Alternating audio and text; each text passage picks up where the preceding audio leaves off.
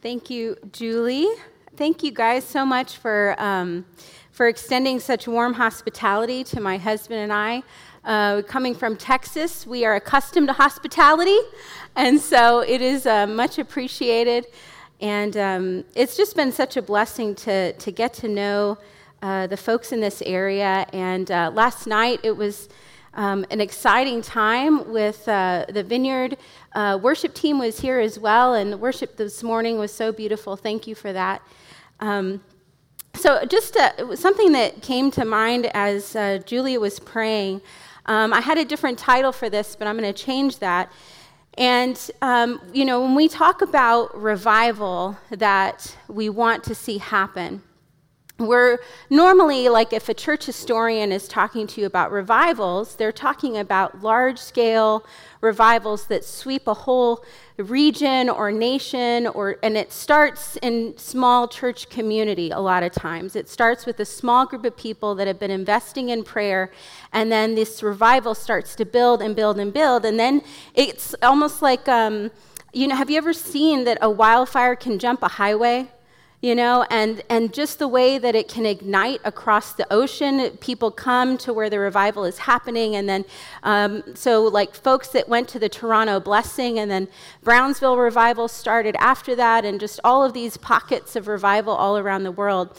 And so we can continue to pray and press in for that. I think we should always be asking for something large scale like that, an awakening that the Lord can do that starts with people in earnest prayer with the Lord for that next big thing, because salvations come and cultures shift, and that is something we should long for.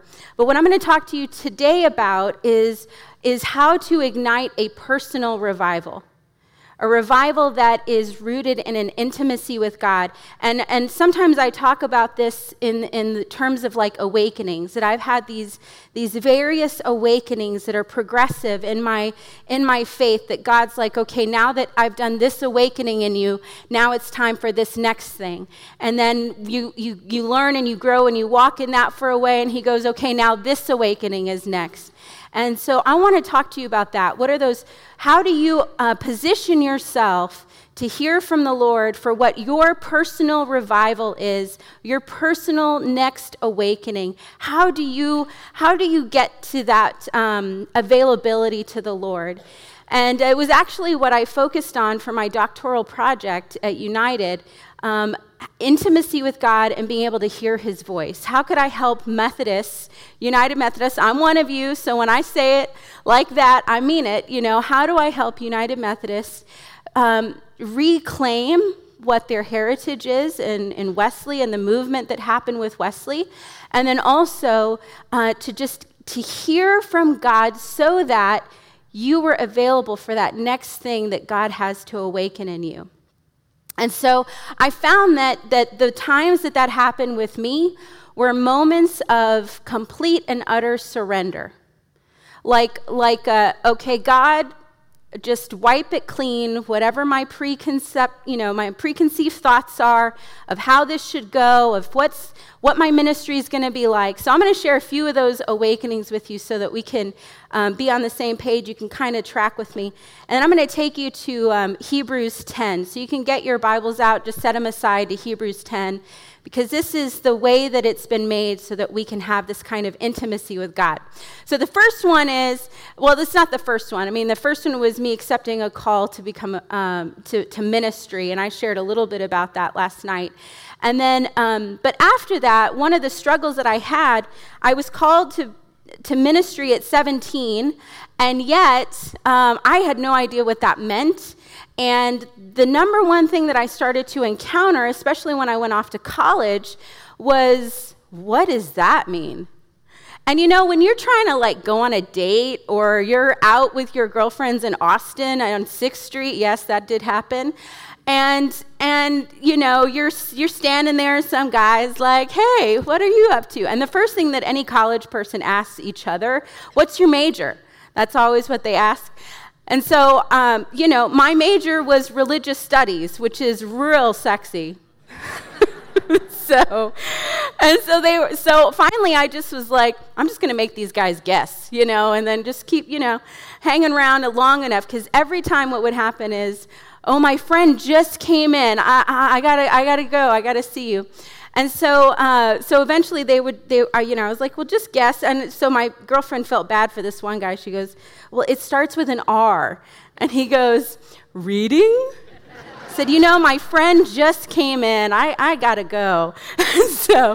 So what I started to encounter was that I did not want to be this different. I didn't want to be that exposed. And I felt like I wanted to fit in. I wanted to not be so called out. And it was a real struggle. I also did not want to be called to ministry if it meant I was going to be having to be single. I knew a lot of female pastors who were single or divorced or who had never married, and it was a problem for me. I wasn't happy about it.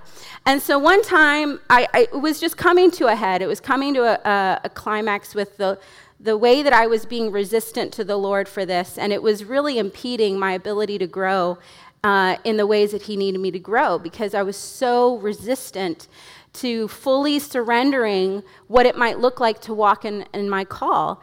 And so, as you can tell, I'm married, so let me get you there. And so one night, I was at seminary, and I was in my room, and I just thought, this is just untenable. I have to give this over to the Lord. I got on my knees, and I just fully surrendered. I said, God, I'm not going to like it, but if you need me to be single to be in ministry, I'll do it. Your call is too important to me. I know it's 100% accurate. And so, Lord, if that's what you need me to do so that I can be in ministry with you, then that's fine. And so it was honest, because I said I wasn't going to like it, but I knew he would work on my heart with that. 1 month later, I met this guy. And so you can see how that was such an impediment.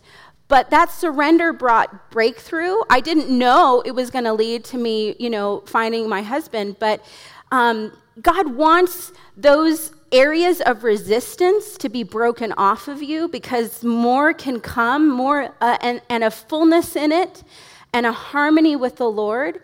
And then there might also be course corrections that he needs to do in your life.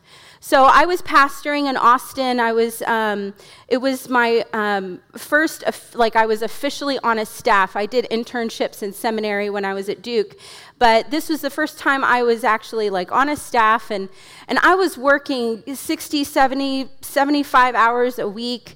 The list of jobs at the church, however long they are, was 70% were areas that I was supposed to be overseeing. And we were, medium to fairly large-sized church. And I just was exhausted, and I felt like no one was changing. I wasn't changing. I wasn't growing. I was putting all this time and effort in, and there wasn't any fruit that I could, see from it. And it was coming to a head. I mean, I had only been in ministry for 4 years, and I was on the verge of burnout.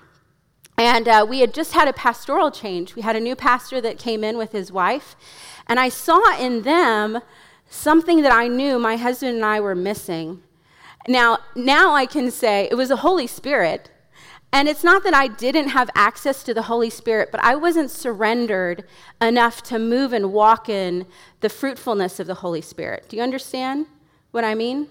And maybe you've had that in your own life where there's a shift and now there's a more fullness of walking in the gifts of the Spirit. And so I saw that in them, and I was like, I got to get away with God. I've got to get away with him, unplug from the culture so that I thought that this month-long sabbatical I was about to take was so that I could rest and rejuvenate to keep doing what I had been doing when I went back after my month. So I had, I unplugged from social media and all that stuff, and I get in, and this is what I was thinking. It's just a time of rest for me. And then I feel the Lord say, oh, no, we have to talk. We have to talk. And before we go to Hebrews, I'm going to take you to John 17. So I was reading in my bedroom one day, and I spent these days basically worshiping, praying, reading scripture, not going out very much at all. And I did not realize how much I needed that and how much that helped me have the Lord's attention and his attention on me, for me to be able to receive and hear from him. And so as I was reading through John 17, starting in verse 15, these words from Jesus is praying. He's praying for the disciples. He's praying for the world. And here he says in John 15 and on, I'm not asking that you take them out of the world, but that you keep them safe from the evil one.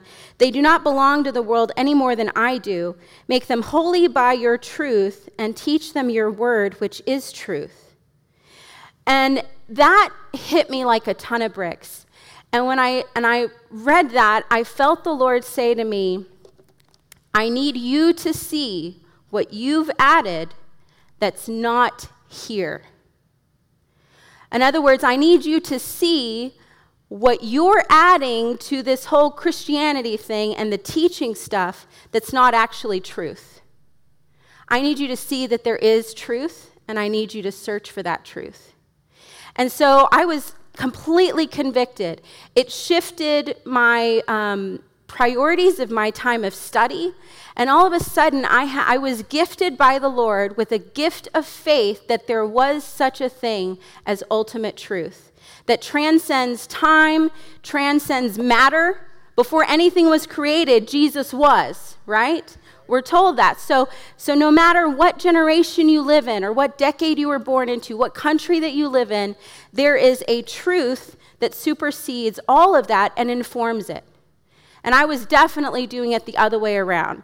The cultural influence on me was very strong, and I was interpreting here and adding to it that which was not here. Do you see that? And so that correction, that course correction that changed the trajectory of my life and ministry and the trajectory of our marriage together, God was doing this work on him at the same time. And it all came from the quiet place, from the surrender time with the Lord. You see that? An awakening that can change the course of your life and your ministry and your entire family and the generations that come after you. So when I say that it's important that you are in a place of surrender with the Lord and intimacy with him where you can hear his voice, I absolutely mean it. I am a testimony to what can happen because you get into that secret place with the Lord. And the more frequently that it is, the more of the life that you live this way, the easier it is to understand when and what the Lord is speaking, to recognize his voice, and then to also walk in that obedience to what he's trying to do and say. And so, just to give you an example, there was one time I was on a ministry team at this one place in Houston. My husband and I were going around with the ministry team praying, people that were asking for prayer. And I walk up to this young lady, and I had been praying already with others. I walked up to this one lady, and all of a sudden I felt nervous, like really, really nervous. And like my heart and everything was racing, and I was like, that's really weird.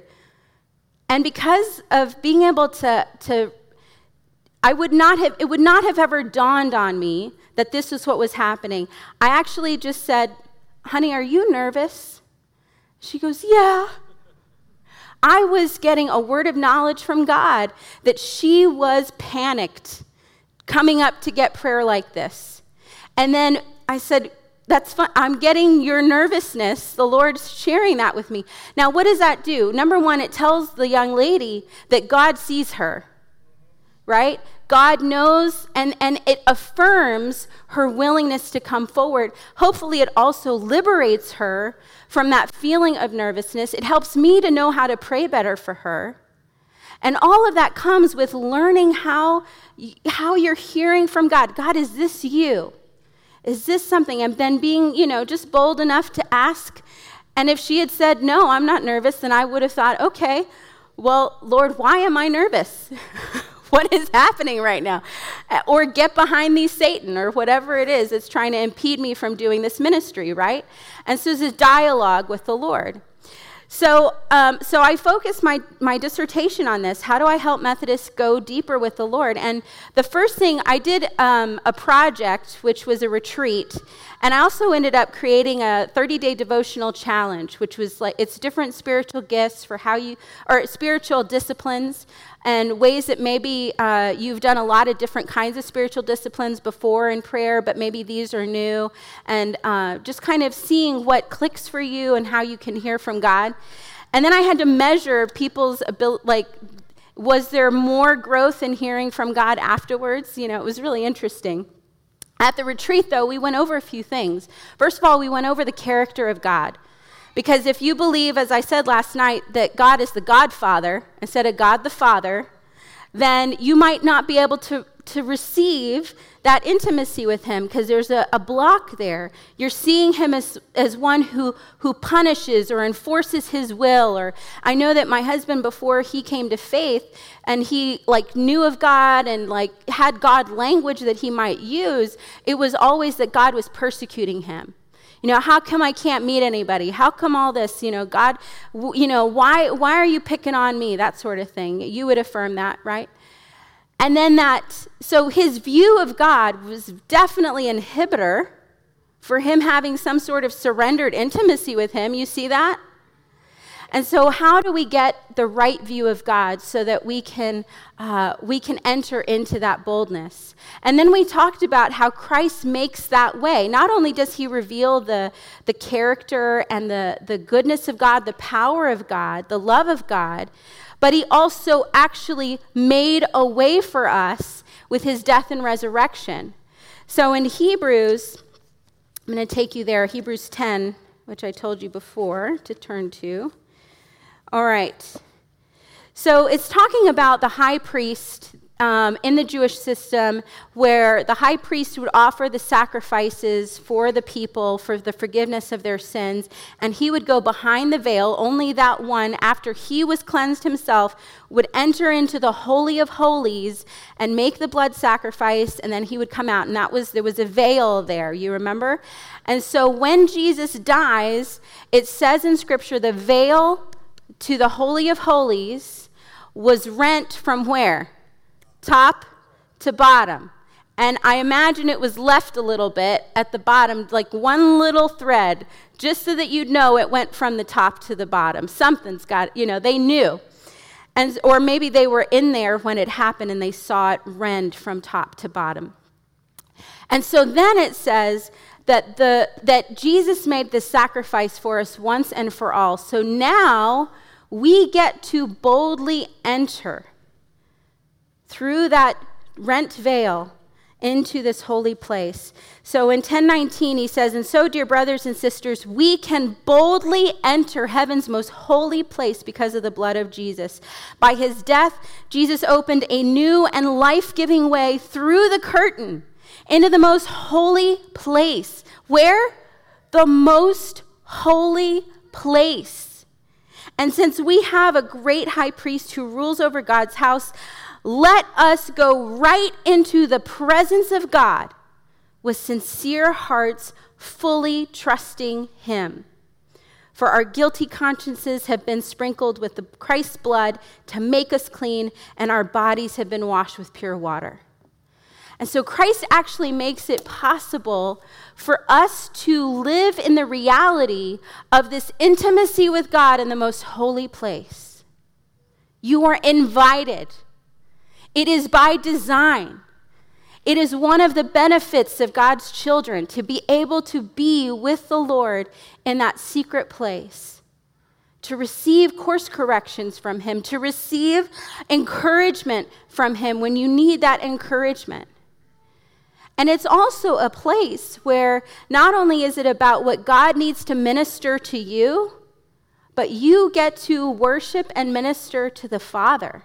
Minister is a strange word to use when we talk about to the Father, right? But it is, an adoration, giving thanksgiving. But also the secret place is about that listening time. Really listening for what the Lord has next for you or what he wants to do. And that only really works, and you have a huge part to play in this, when your heart is in an attitude of surrender. Say, God, I might not have it all figured out. Even if I've been a Christian since the time I was born, and I've read this Bible backwards and forwards, you know the areas where I am still not right on your path or in your sight. You still know those things that need to be pruned. I don't have this fully figured out. I mean, I don't know, maybe somebody here does. That would be, you need to come to United and help me in my program. But you see what I'm saying? Does anybody here feel like they've got it entirely figured out? Because guess what? We need to pray for you. No, I'm teasing. But we all have areas to grow. But I'm going to pray this morning for an increase of that hunger to surrender. Because it's not natural for us, right? That's why it's a white flag, right? It's like the last resort before death. It's, okay, I'm going to surrender. Can we not live like that as Christians? Like the last resort before I die. Okay, God, I'll give it to you, right?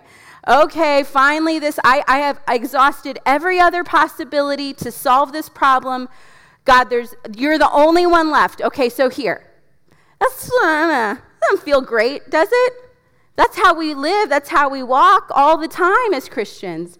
We're going to hold so tightly because we think that we don't want to bother God. We don't want to bother him. Like he's got so many things to do. So my stuff is too small for that. You know, God cares. He cares about every little thing. When John Wesley started to realize the power of God that was moving, that was absolutely God and not him, but he was surrendered to it, he was becoming more willing. He prayed one time, on his horse, he rode thousands and thousands and thousands of miles. And one day his horse slipped his shoe, and they were somewhere where it could not be fixed. And he prayed for his horse, and it was healed. It was restored. Now, imagine Wesley's like, well, I'm not going to bother God with that one, okay? I'm just going to let this one, I'm going to figure it out. I'm going to go walk, 5 miles that way until I get. But he prayed, and the Lord came. The Lord saw him. He saw his circumstance. He's with him. And so the more open that you are with what's on your heart with the Lord, the better. The more access that you give God, the more access, the more that he gets to partner with you. And when I started to step into this more, and my husband as well, and we started to ask God to speak more continuously in our lives and in our hearts, and we learned better how to listen, guess what happened? God's kind of chatty. He's not an absent God. When last night I mentioned that a lot of times we can live like Christian atheists, where we have something that we declare with our mouth, but then when we're walking every day in our lives, we're just like an atheist, like it doesn't even matter. That actually is maybe more appropriately called a deist, right? You believe that there is such a God, but that he is completely and utterly removed from your reality, that he is not an active God. He is not interacting with his people. And in other words, there's no point of praying if you're a deist, because there's nothing that is expected of God to interact in the world. Now, unfortunately, a lot of us are walking around as deists and we don't even know it. We're praying and we're not even expecting, that there would be something that would change. Or maybe our expectation is 1%. You see? And I've been there too. But how do you start to surrender more and more so that you move from being a deist into being a Christian, which is walking in partnership with the Lord, hearing from him, receiving discernment, realizing how to pray in a situation, realizing that your nerves maybe aren't to do with you, but might be something God's trying to say and share with this young lady, that God sees her. Now, there's a lot of benefits to why we would want to live this way. And first of all, we're told in Scripture that this is a good and right way to live. I'm going to take you to 1 Corinthians chapter 2. Now, Paul is writing to the Corinthian church, and he says in verses 10 to 16, so 1 Corinthians 2, 10 to 16, he says, but it was to us that God revealed these things by his Spirit. In other words, that Paul's ministry was being directed by the Holy Spirit. There was revelation he was receiving, direction that he was receiving. For his Spirit searches out everything. His Spirit can search out everything. So if you're in conflict, let's say, with someone in your church or your family, the Spirit can search out everything in them and everything in you and every obstacle that needs to be overcome for reconciliation. The Spirit searches out everything and shows us God's deep secrets. Now that means that the Holy Spirit is also revealing the deep things of God that we need more of. It says, no one can know a person's thoughts except that person's own spirit, and no one can know God's thoughts except God's own Spirit. And we have received God's Spirit, not the world's spirit, so that we can know the wonderful things God has freely given us, so that we can know the wonderful things that God has freely given us.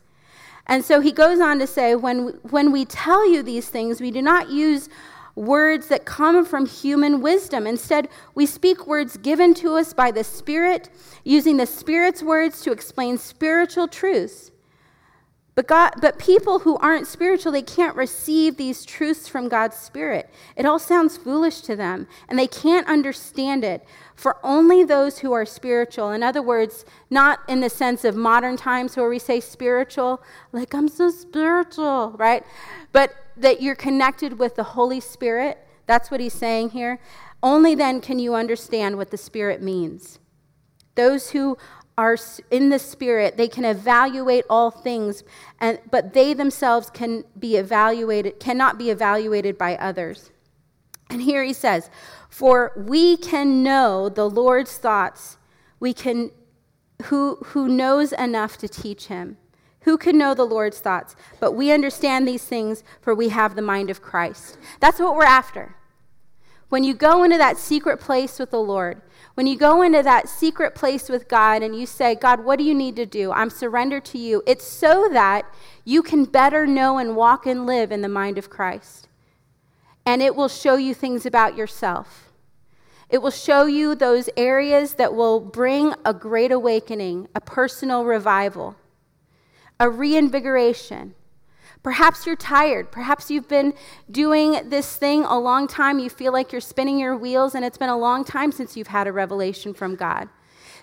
Go to him and surrender and say, God, I want that next thing. I want that more of you. I want you to show me something, and let the Holy Spirit prompt you. Come into agreement with the Holy Spirit. In those deep places, when we allow ourselves to be fully accessible to God, there's a lot that can happen.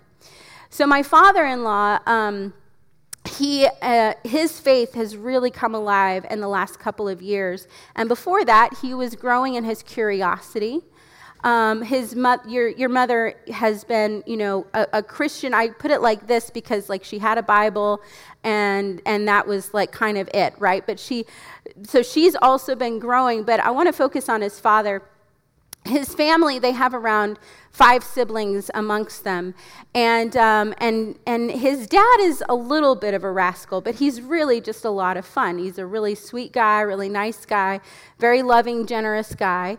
But man, would he butt heads with one or two of his sisters in particular. They were closest in age, I think.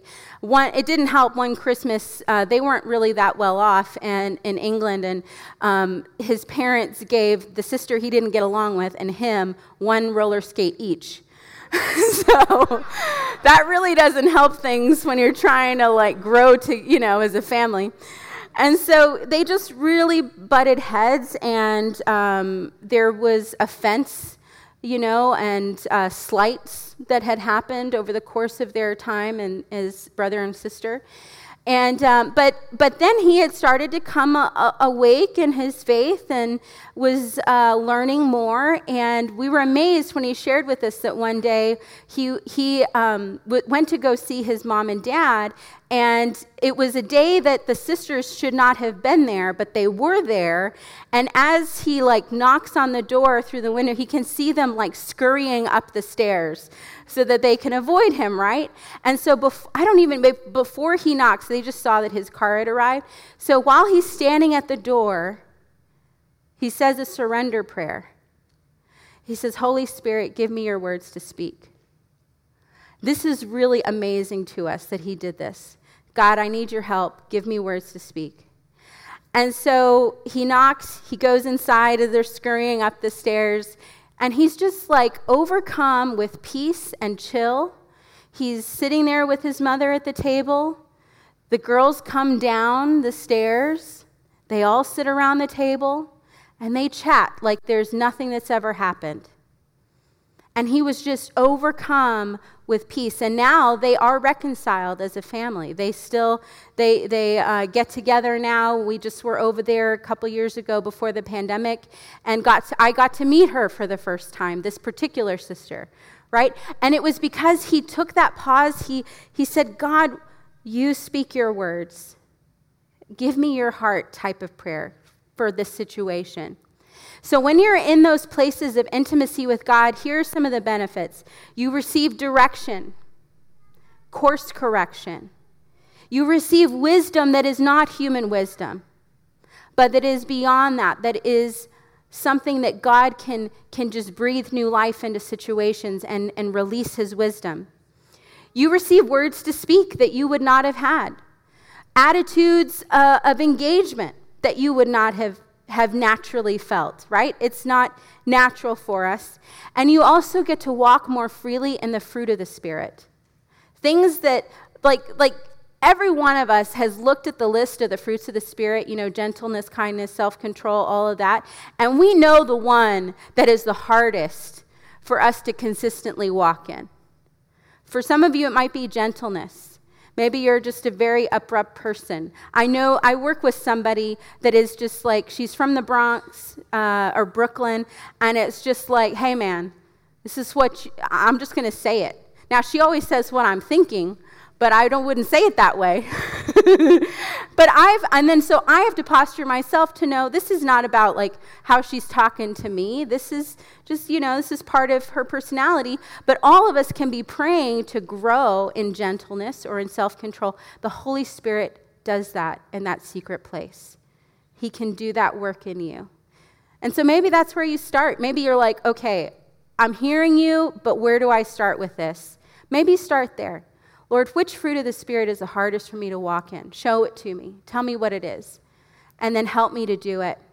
And just let him do that bit of transformation in you. Like I said before, surrender is not in our nature. It's not something that comes naturally to us. And don't let yourself get to the point where you are so desperate that you finally go to God as a last resort. He should be our first appointment, our first stop. And I'm not saying that you don't go see doctors and you don't do all of that. Yes, please do that. That you don't get therapy, that you don't see professionals. I'm not saying that. But what I am saying is, how do we live in that intimate partnership with God? Because yes, we receive a lot from it, direction, all of that. But it is about just being with God and being able to learn how to love him well. How do I love you more, Lord? Us as pastors, we're not the water. We're meant to lead you to the water. And then you're meant to drink from the water, not stare at the water like narcissists, right? That's what we do a lot of times. We stare at the water and we wonder why we're so thirsty. Well, I'm here at the water. It's not enough. You got to drink it. You got to let it be part of you. You have to let the Lord hydrate you. You have to let the Lord just overcome you. And that's where those personal revivals and awakenings come from. I'm going to pray that release for you, for that next thing that God wants to do, that personal revival. And then after that, the band is going to come up. We're going to sing together. But during that song, my husband and I know Julie and others are going to be, I think Dwayne's going to help. We're going to be kind of around. If you would like prayer, maybe you want prayer for physical healing this morning. Maybe you want prayer for something emotional. Or maybe you want prayer just to be activated for the more that God has for you, or that next thing, that deeper place of intimacy with God. And you just want us to lay hands on you for that. So you're welcome to come up during that song. Let's pray together. God, you know us so much more than we know ourselves. You know the next healthy awakening for us that's going to allow the one after that and the one after that to grow us deeper and deeper with you. I pray right now, Lord, for every person in this room, no matter their age, that they would know that you are searching for this in them, that you want this with them. No one here is excluded from the possibilities of living this way in intimacy and hearing from you on a daily basis. So I pray for an increase of hunger and of curiosity, and even more than that, an increase of a surrendered heart.